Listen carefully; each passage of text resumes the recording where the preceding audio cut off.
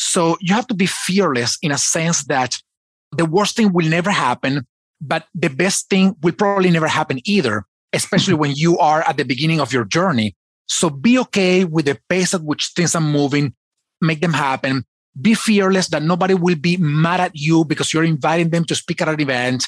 Just make it happen. Just do it. Just go out there, put your stuff out there, start from somewhere. And you're going to get somewhere if you start from the beginning. In a world of career uncertainty, there is one variable you have total control over: yourself. Welcome to Forever Employable Stories, where expert digital transformation consultant and successful entrepreneur Jeff Gothelf will share conversations with unique and inspiring individuals who have taken charge of their professional lives, leveraged their expertise, built an audience, and future-proofed their careers so you can learn how to do the same. Here's your host, Jeff Gothelf. If you take a checklist of the things that you need to do to become forever employable, you read the book, you look at all the things that I advise, Enrique Rubio has done them all and then some. He has built one of the largest communities online for human resources professionals. He runs events, he gives talks, he brings people on, he has a podcast. Everything that you should be doing, he's doing. And yet, he hasn't yet turned this into a full-time business for himself. He still maintains a job. He still does some consulting while building out this community and his own personal brand. In our conversation, we talk about that dichotomy, the fact that he's done so well building out that network and building out that audience, and now trying to figure out how to monetize that audience so that this could become his full-time job. Take a listen. Hey folks, welcome back to another episode of Forever Employable Stories. Super duper excited about my guest on this episode. He is the founder of Hacking HR, an amazing community that's come about over the last few years, helping folks think through modern human resources and the future of work. I've had the pleasure of participating in his community as a speaker and as a member in some of his events. I'm super excited to have Enrique Rubio here with us today. Enrique, welcome to the show. Jeff, thank you so much for inviting me. Excited about this conversation of forever employable, stories and how we can make this happen, right? Amazing. Yeah. And look, and this is one of the things I'm really excited about this episode is because we've had a lot of folks come on and talk about how they took the thing that they love and turned it into sort of a content business for themselves, really focusing on themselves. We've had not as many people come on and talk about how they took the thing that they're passionate about and interested in and turn it into a community and to a network and really build around that. So I'm really excited for you to tell your story and really think through why a community and how to do it and give folks a sense that, look, there's a variety of different ways to build a platform for yourself and to start to generate opportunities for yourselves and hopefully achieve this state of forever employability, which we're all targeting, which is great. So let's start at the beginning, which would be great. Give the folks a little background about yourself. Tell us a little bit about yourself. Where did you start your career? What did you aspire to be? Well, I was born in Venezuela. I actually started my career as an electronic engineer, and all because I wanted to be an astronaut. And I wanted to be an astronaut. I wanted to go to NASA. And that was I think my teenager dream, unrealized dream. And I'm claustrophobic now. So I know that I wouldn't have been able to make that, but that's how I started my career. And I worked for a number of years as an engineer. And then, I was getting really bored of just working with the technology, just doing that piece of work. And then I found myself working with people in the sales area, technical sales, which I truly enjoyed. I enjoyed the work with the people. And then I said to myself, well, I don't want to be in sales, but I want to continue working with people. So, what else can I do? And I found HR, and I didn't know much about HR other than they were the people paying me at the end of the month, for my work. Right. But once I realized, the important work that HR should be doing or could do, I realized that that's what I wanted to be. And I thought to myself, working in HR, but bringing this technology and engineering background, I think this can add a lot of value here because, generally people that work in HR, they don't come from engineering. They come from other backgrounds, like psychologists or lawyers or, organizational development and things of the kind. But, not always do you find, hard science, hard technical people in this world of HR. So that's where I come from. And that's how I got into this work of HR. That's really great. And look, what's interesting about that, first of all, hey, look, you can't be an astronaut if you're claustrophobic, right? No, you can't. I wonder what there's got to be a test, right? Like that's the first test if you want to be an astronaut, right? Yeah. We're just going to put you in this box for an hour. And if you can not freak out for an hour, you get to continue, which is great. No, but you're right. Look, it's interesting, right? I've dealt with HR folks my whole career as well. And when you meet an HR professional with a technical background, especially if you're the technical person, it's refreshing, right? Because they understand what you do and how you do it. And it's interesting to see folks transition from technical to HR. Now, so you move into HR and you start to build Hacking HR, which is an impressive community. So before we get into the specifics of it, give us a sense of the scope of Hacking HR. So when I say impressive, it's generic. Be specific. What's the scope of this community? Yeah, well, let me use a proxy model of what we built. Last year in March, we put together our global online conference, the first one. I started designing the conference at the end of 2019. It was always meant to be both online and free. And the reason for that is because, when you look around, there are other HR events out there that are incredibly expensive and they generally are in person. So they are exclusive by two ways, right? By being so expensive and by being in person. And I was thinking, you know what?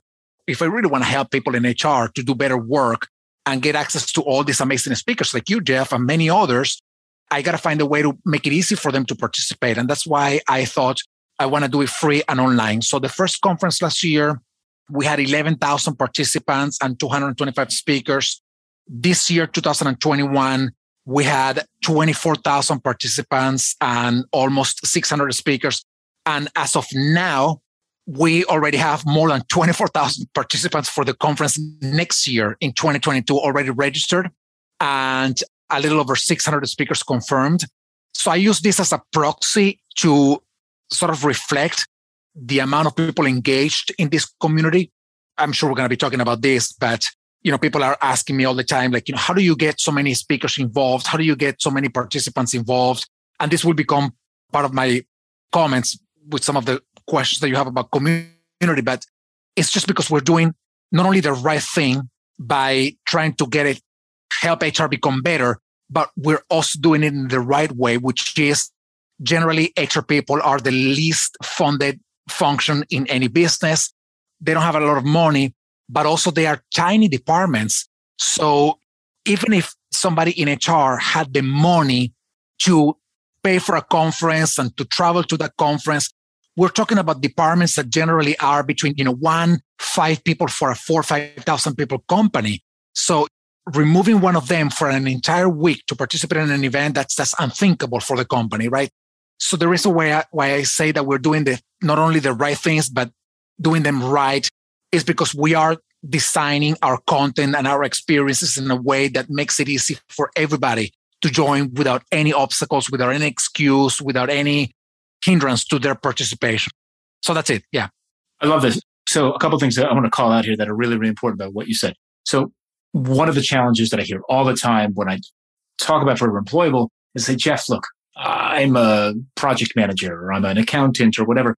Everything that's ever been said about project management is already online. How can I differentiate myself? What's unique about it? When we talk about telling your own story, in this particular case, and I took some notes here because I think this is great. What you did was you took an industry where there's no shortage of content, there's no shortage of events or organizations around it, but you defined your community as not exclusive, appealing to an organization that doesn't have a lot of money nor time to get away from the office, right? So we make it online or whatever it is, we make it free. And you've reduced the barriers to entry, right? You've reduced the cost of participating. You're removing the barriers to entry, which starts to really grow that community, which is absolutely amazing and super impressive. And I want to call that out, right? So that's your differentiation there. Yeah.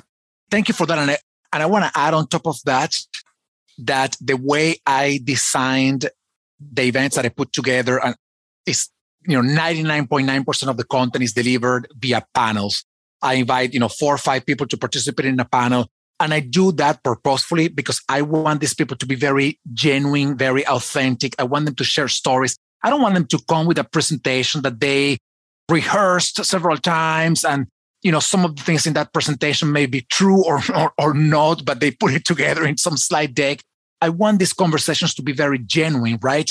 And when people participate in the panels that I put together, both the speakers and the participants, what happens is that it becomes, quote unquote, a group of friends having coffee, talking about something that is very intentionally designed for them to professionally grow.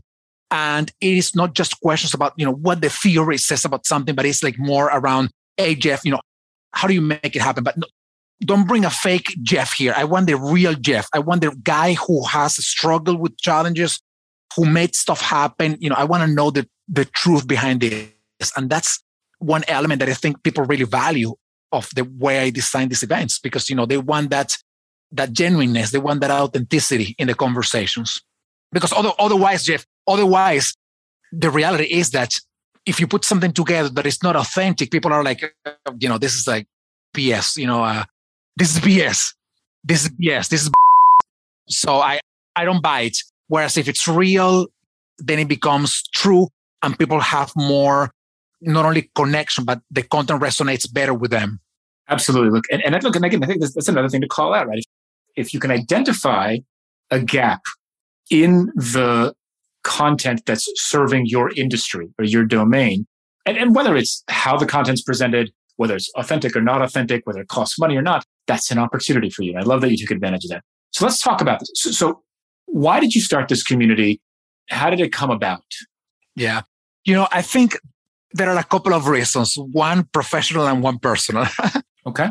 The professional reason was that me, as an electronic engineer working in HR, I think anybody, you don't have to be an engineer, by the way, but anybody would notice the gap that exists between the world of technology and the world of HR. And this gap is pretty wide, by the way, in terms of how fast people in technology have to learn new skills. Otherwise, they go obsolete extremely fast vis-a-vis the pace at which HR learn and relearn new skills and whatnot. So number one. Number two, it is about the importance they have in the business. I think people in engineering or an engineering department, it's really important for the operation and the success of a company. But very often they don't see HR in the same way, even though I think that HR is even more important than anything else. So number one, professionally, I wanted to close that gap between technology and HR. And that's how Hacking HR started, as a conversation of technology and HR, and then it evolved and now it's everything. And the second reason is that I was freaking bored at the job that I was doing when I created Hacking HR. Like I was like bored to death, man. And I said, I got a couple of options here. Actually, I have 3 options. Number one, I quit without having anything in the pocket, for me to do after this. Number two, I just waste my time like I see other people wasting their time just connecting on social media or getting coffee all the time out there with the friends. Or I do something valuable, and I use my skills, my capacities, my capabilities, and I create something that is valuable for me and for others. And I chose this last option. And I said, I want to do something with my creativity. I want to find an outlet, but I want to do it in a way that makes sense for me to grow and for others to grow. And that I combine that with this gap, with trying to close this gap between technology and HR. And that's how I create Hacking HR. Nice. Look, and that's excellent, right? I mean, and there's that entrepreneurial spirit. I talk a lot about that in the book as well, right? There's a drive there to say, look, I can make this better, or I can improve upon this, or and I've got the time because I see people wasting their time. I can make them more efficient. So that's amazing. So you kick this off. Now, how do you build a network? How do you build a community? What's worked well? What hasn't worked so well? That's a great question. And it's the one that probably everybody in the trying to build a community will always want to know, right? I mean, yeah. How do you build a network? The first thing to know is that you got to start small. It's not that you have to start small. I mean, if you are Barack Obama, you probably can create a community in a day because you are Barack Obama. But most of us are not Barack Obama. So most of us will have to start somewhere.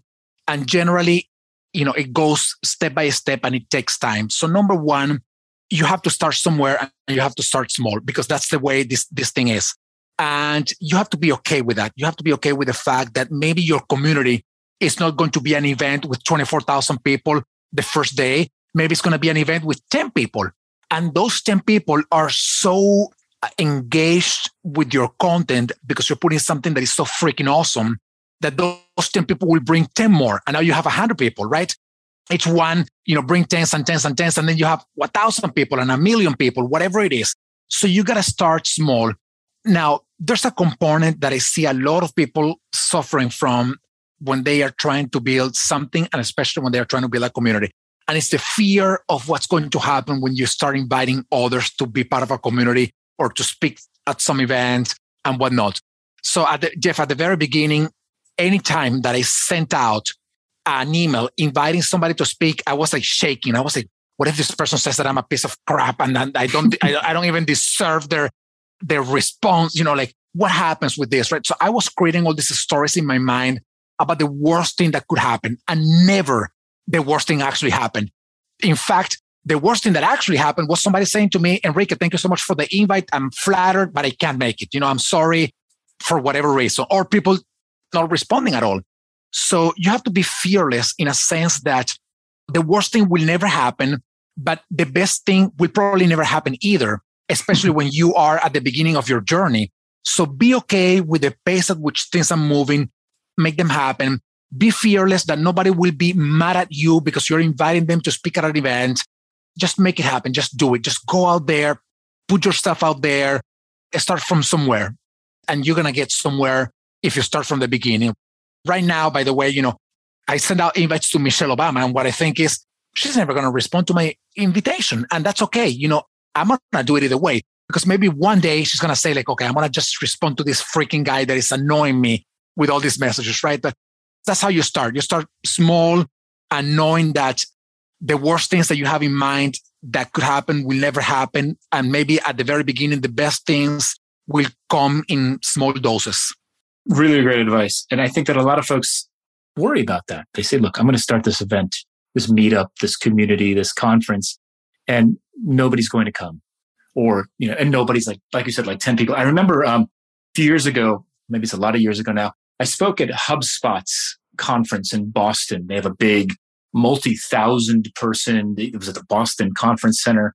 And I remember the founders of HubSpot were on stage in front of the whole audience. And they said, we've come a long way from the Marriott or something like that, where, there was like 35 of them in a conference room at the Marriott, like 5 or 6 or 7 years earlier. And this was up to like 20,000 people now, right? So they were okay with being small.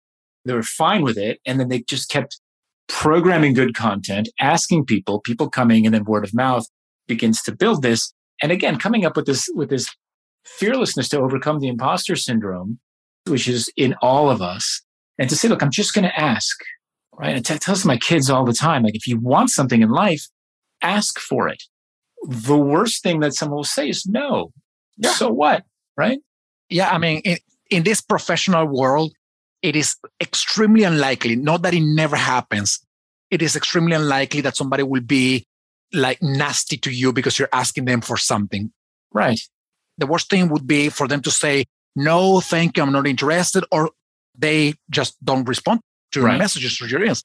I mean, that's okay. I mean, you just move on from there and that's it. Yeah. And sometimes you think, well, that person will never respond to me. We had, we have Joss Leverett, for example, on the show. Joss Leverett has a Netflix show.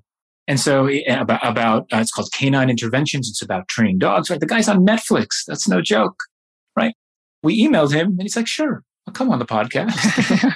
Yeah. Really? Like, you don't know who I am, right? So just ask. Okay. Back to you and back to your story. So Hacking HR is growing. You're asking, at this point, we've got more than 24,000 people attending these events. Is it your full-time job now? Have you transitioned this to become your full-time work? Yeah, it is my full-time job now. Got it. And so how much time do you spend on it? We say full-time. Give us a sense of like how much time you spend on Hacking HR weekly basis. It's funny because I have an idea about what work is these days. Let me give you one example of something. I mean, I'm responding this like on the sites, but I'm a runner. So I spend a lot of time training in the mountains and, hours and hours running. And when I'm running, even though I'm not sitting in a computer, I am still thinking about stuff that is related to work. And I am creating things in my mind when I am running. So, sitting in a computer, I may be, 40, 50 hours a week. But when I'm doing something else, when I'm walking around, when I'm drinking a coffee, when I'm running in the mountains, I am still creating stuff in my mind that then when I come back to the computer, I create in the physical world.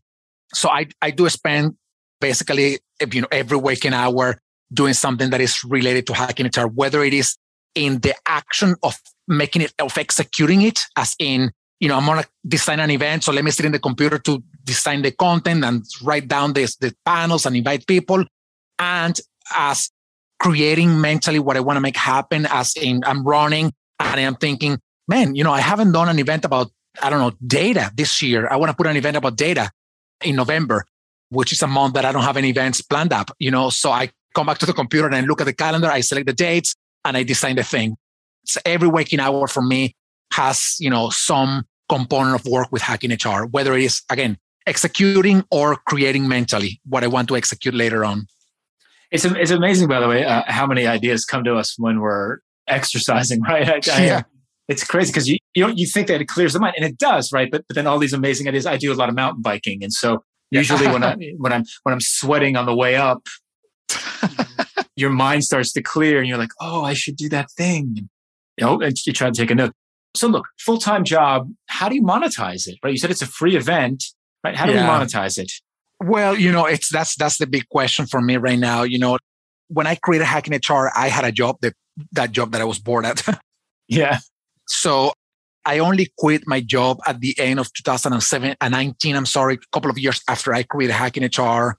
And it's been a little bit of a roller coaster, because we've made a little bit of money with some programs, but it's not enough to sustain, an operation that I can scale up. I've been burning off my savings as well. I don't think there's any entrepreneur in the world that would start, and again, unless you are the Barack Obamas of the world, and they are very rare. I think for most people, it goes as in, I have this idea, let me start making it happen. I'm going to be using some of my savings. So I've been using my savings, which, I've mostly already burned up.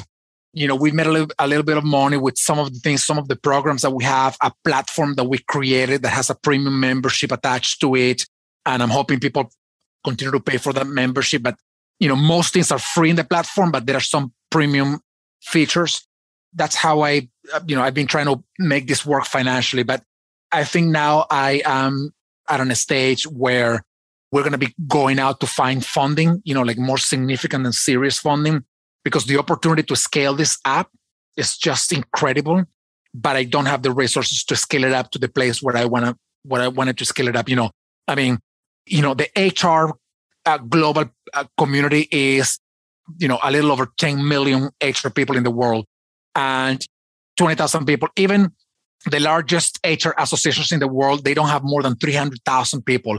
Even 300,000 people compared to me is a big number, but compared to the universe of HR people, it's not a big number. It's actually a tiny number.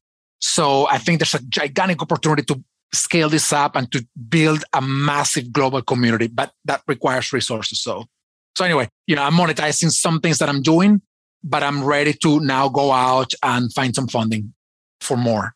Got it. And again, just highlighting a couple of the points here, because this is entrepreneurial work. There is risk in entrepreneurial work. And if it's something that we believe in, it's something we're passionate about, we need to be willing to take some of that risk, right? In this case, whether it's living off of our savings or experimenting with some ideas like a freemium tier for your platform, right? To try to make that work out. But I love the idea that this is important to you. There's a tremendous opportunity. You're taking the risk to scale it, and you're running the experiments to test the best ways to scale it. And then funding becomes an interesting path for this as well. Let's talk a little bit about the meat of community management and the content of the community as well as. So look, I run a really tiny community compared to yours, about 1,000th. It's about 1,000th the size of your community, 25 people, right? And in the 5 years that I've been running that little community, I've learned a ton about community management. And it is really, really hard work. How do you do it? How do you nurture a community to grow successfully and in a healthy manner? And at the same time, sort of the second half of the question is, how do you deal with the harder parts of community management? Things like harassment, tone, content, moderation, that type of thing, right? So what have you learned about community management to make it successful? That's a great question. And let me begin by saying this, Jeff, and this is in all transparency. I define what we do as a community, but I have a vision of what a community is, and I don't think we're there yet. This has been a big realization for me because I all the time say, oh, Hacking Excel is a community. But when I think about what a real community means to me, I don't think we have accomplished that yet. To me, a real community happens when in an organic and natural way, a group of people that belong to a group come together to either collaborate, elevate each other, grow together, problem solve, explore opportunities, experiment together. And that requires a lot of components that, we may not talk about that in the show today, but it requires trust. It requires having the tools to make this happen organically. And, we are building the tools, we're building the technology, we're building the trust to make that happen, but we are not there yet. So that's one component. The second component is that even if I have 1 million people of a community tomorrow, a community does not happen in 1 million people. A community happens in very tiny groups within that larger group that we are defining as a community. When I talk about creating organic opportunities for people to come together and to share, collaborate, learn, elevate each other, that has to happen at a very small level. I think that even 25 people, there's research that shows that tribes are effective up to 150 people. I think that is still a lot of people for a community. When you are in a group of 1 million people, but you are able to find the 5 people that you want to be constantly talking with and talking to about something, boy, girl, you men are in a real community. That's a real community because that community is making you grow. You're helping it grow. And you are part of the 1 million people, but for you, it is those 5 that truly make a difference for you. That's one very important component. Now, about community management, fortunately, so far, we've only had a few instances where things get a little bit out of control, where people say something that they should not say, where we make a mistake by saying something that we shouldn't have said or that we shouldn't have shared. Like, for example, I remember like about a couple of years and a half ago, there was this guy who posted an article about something and we thought it was cool and we shared it on our LinkedIn page and somebody called us out because that person ended up being a guy who didn't believe in diversity, equity, and inclusion as in gender, DEI, and we didn't know that. So we left the article up on the page and we invited people to challenge the article and to challenge the author. But now we became much more aware of those things. And now we do a little bit of more research before sharing anything from anybody, right? I don't think there has been any case, at least that I know of, around harassment. There are people who don't agree with everything that I say, or with everything that I do. And, there's this HR association that has been around for a long time. I don't think they're doing the right thing. I think they are harming the HR profession. And I say this out loud and somebody called me out for that. And I said, well, you got your right to not agree with what I'm saying. And I have my right to say what I'm saying. So you have the option to disconnect from me and not follow my content anymore, or to respect the fact that this is the way I feel and this is what I think about this community. So this happens and it's part of building the community. But, again, fortunately, I have not had any case where I can say, wow, this thing was really, really bad. That hasn't happened. Knock on wood, for that to continue to be that way. That's excellent. Consider yourself fortunate because it's tough. It's the smallest communities, the biggest communities.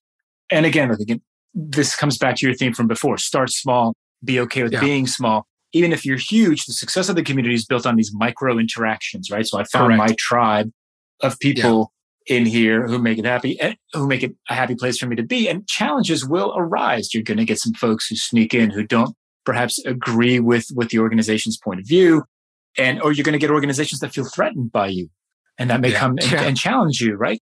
We see that across industries and across different points of view. Look, I think it's crucial for the success of your community to be opinionated.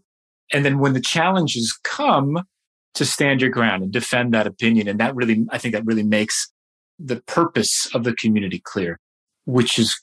And Jeff, if you allow me, I want to add one more thing in there. I said before to people, be fearless and, make stuff happen.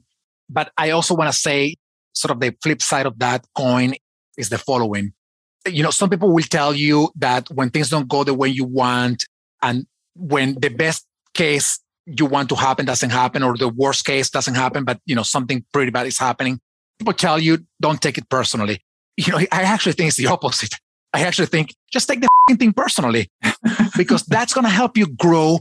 If you are taking it personally, what I do at least, and what I think most people do, is step back and say, why the hell is this happening? Why is this bad thing happening? Or why is the best case scenario not happening? So when you take those things personally, you reach a point where you are like, you know what? I got to change my tactics. I got to change my strategy. I got to change the way I'm approaching people. I got to change the way I'm thinking about the world. I don't know what it is that you have to change.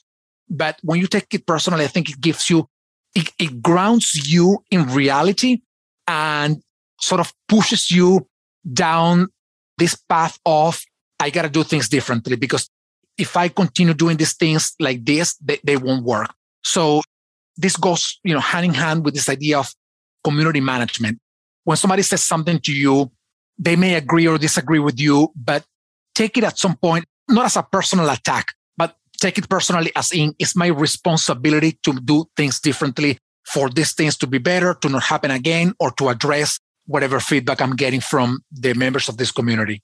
Light a fire. I like that. That's interesting. Yeah, right? yeah. And look, and again, it's an interesting opinion. A lot of folks say don't take it personally. Like, look, take it personally. Let that light a fire and motivation make the community better, which is good, right? I got 2 more questions for you, and then we'll wrap it up. Okay. So hacking HR starts with, okay, how do we reinvent HR, move it forward? The content that I've seen recently from the community is talking a lot about the future of work and things like that. One of the things that makes a community interesting and a network continue to thrive and discourses is making the conversations relevant. And so how do you decide where to take the conversations in the group, in the events, in the community? And how do you know it's the right direction to go in? Yeah. Well, I think that I am very fortunate with the fact that I get to talk to so many people in the HR space and, HR leaders, HR practitioners. I am connected with so many of them. They send me emails and whatnot. And that, of course, gives me a clear idea of what the opportunities and the challenges are.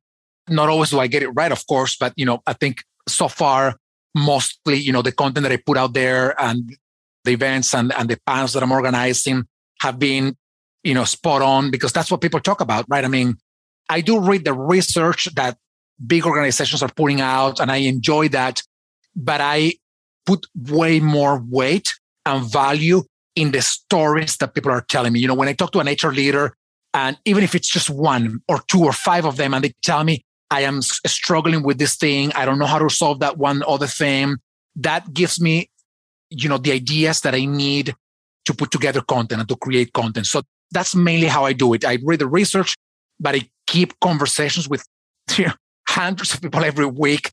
And that all comes to my mind, and when I'm running, then I put them all together in buckets. And I'm like, well, one bucket that concerns people is, mental health. Another bucket is diversity, equity, and inclusion. Another bucket is this other thing. So then I decide, okay, how can I address the challenges that are included in this bucket? What can I do? And that's how I create the learning agendas for what we're doing. That's great. And again, crowdsourcing and listening to what people are asking about, what they're talking about, where are the shared experiences, where are the patterns, and then deciding to take the community conversation in that direction. Nicely done. Last question for you. So if someone's listening and said, wow, Enrique, that's really inspiring. I want to start my own community tomorrow. What's the best piece of advice and you've given a lot of great advice. So maybe it's a repeat of something from before, but what's the best piece of advice you could give someone who wants to start their own community, regardless of topic, right? What's the one thing you would say, listen, here's the thing that you have to actually do, or that I absolutely recommend you do if you want to be successful? Yeah, I'm going to say a couple of things. The first one is that there's a lot of stuff going on out there in the world, like a lot of information, a lot of communities in the making, a lot of groups. So you got to be very clear about your niche, and you start there, right? I mean, I started with HR, but maybe in hindsight, I could have started with HR leaders or HR recruiters, or things of the kind, right? Like a smaller group. So pick your niche and start there. It's so interesting how you could find niche communities that can be very successful, entrepreneurs that are building technology platforms in Barcelona, Spain. Right. Man, you're going to find a bunch of people probably in that group, right? And so you start with a very niche and clear value proposition to a very clear target audience. So number one. Number two, very short, make it happen. Stop making excuses. If you have been making excuses in your mind, today, it is cheaper than it's ever been to do anything. And what I mean by that is, to start a community, all you need to do is go and create a LinkedIn group or a LinkedIn company page, get a Zoom account and create a couple of banners on PowerPoint. And I still do them on PowerPoint. Create a couple of banners on PowerPoint and say, on Monday at 7 p.m. Barcelona time, the community of tech entrepreneurs in Barcelona working with climate change will get together for a chat on what to do next. And then you may get 10 people, but those 10 people are the 10 people that you want to have to start growing it from there. So make it happen. Stop the excuses. Just make it happen. It's about experimentation. Things will not go totally right the first time, but never will the worst case scenario happen that you have in mind, nor will probably the best case scenario, at least at the beginning, will happen. So be okay with experimenting, be very agile, but make it happen. Stop making excuses. Killer advice from Enrique Rubio, founder of Hacking HR. You can find the community at hackinghr.io. Enrique, thank you so much for your time, your expertise, and for sharing your experience and for being a guest on Forever Employable Stories. Thank you so much, Jeff, for inviting me. Happy to have been here. Hey, it's Jeff. Thanks again for joining me for this episode of Forever Employable Stories. If you enjoyed the show and learned something new, tell a friend. The best way you can help us grow is to subscribe to the podcast on your favorite platform and send this episode to someone you think can benefit from it. As always, feel free to reach out and connect on LinkedIn. I'd love to hear from you. Do you know someone who has a great Forever Employable story? Someone who has built a platform and an audience using their unique skills and experience? If so, I want to talk to them. Send me a note at jeff@gothealth.co and let me know.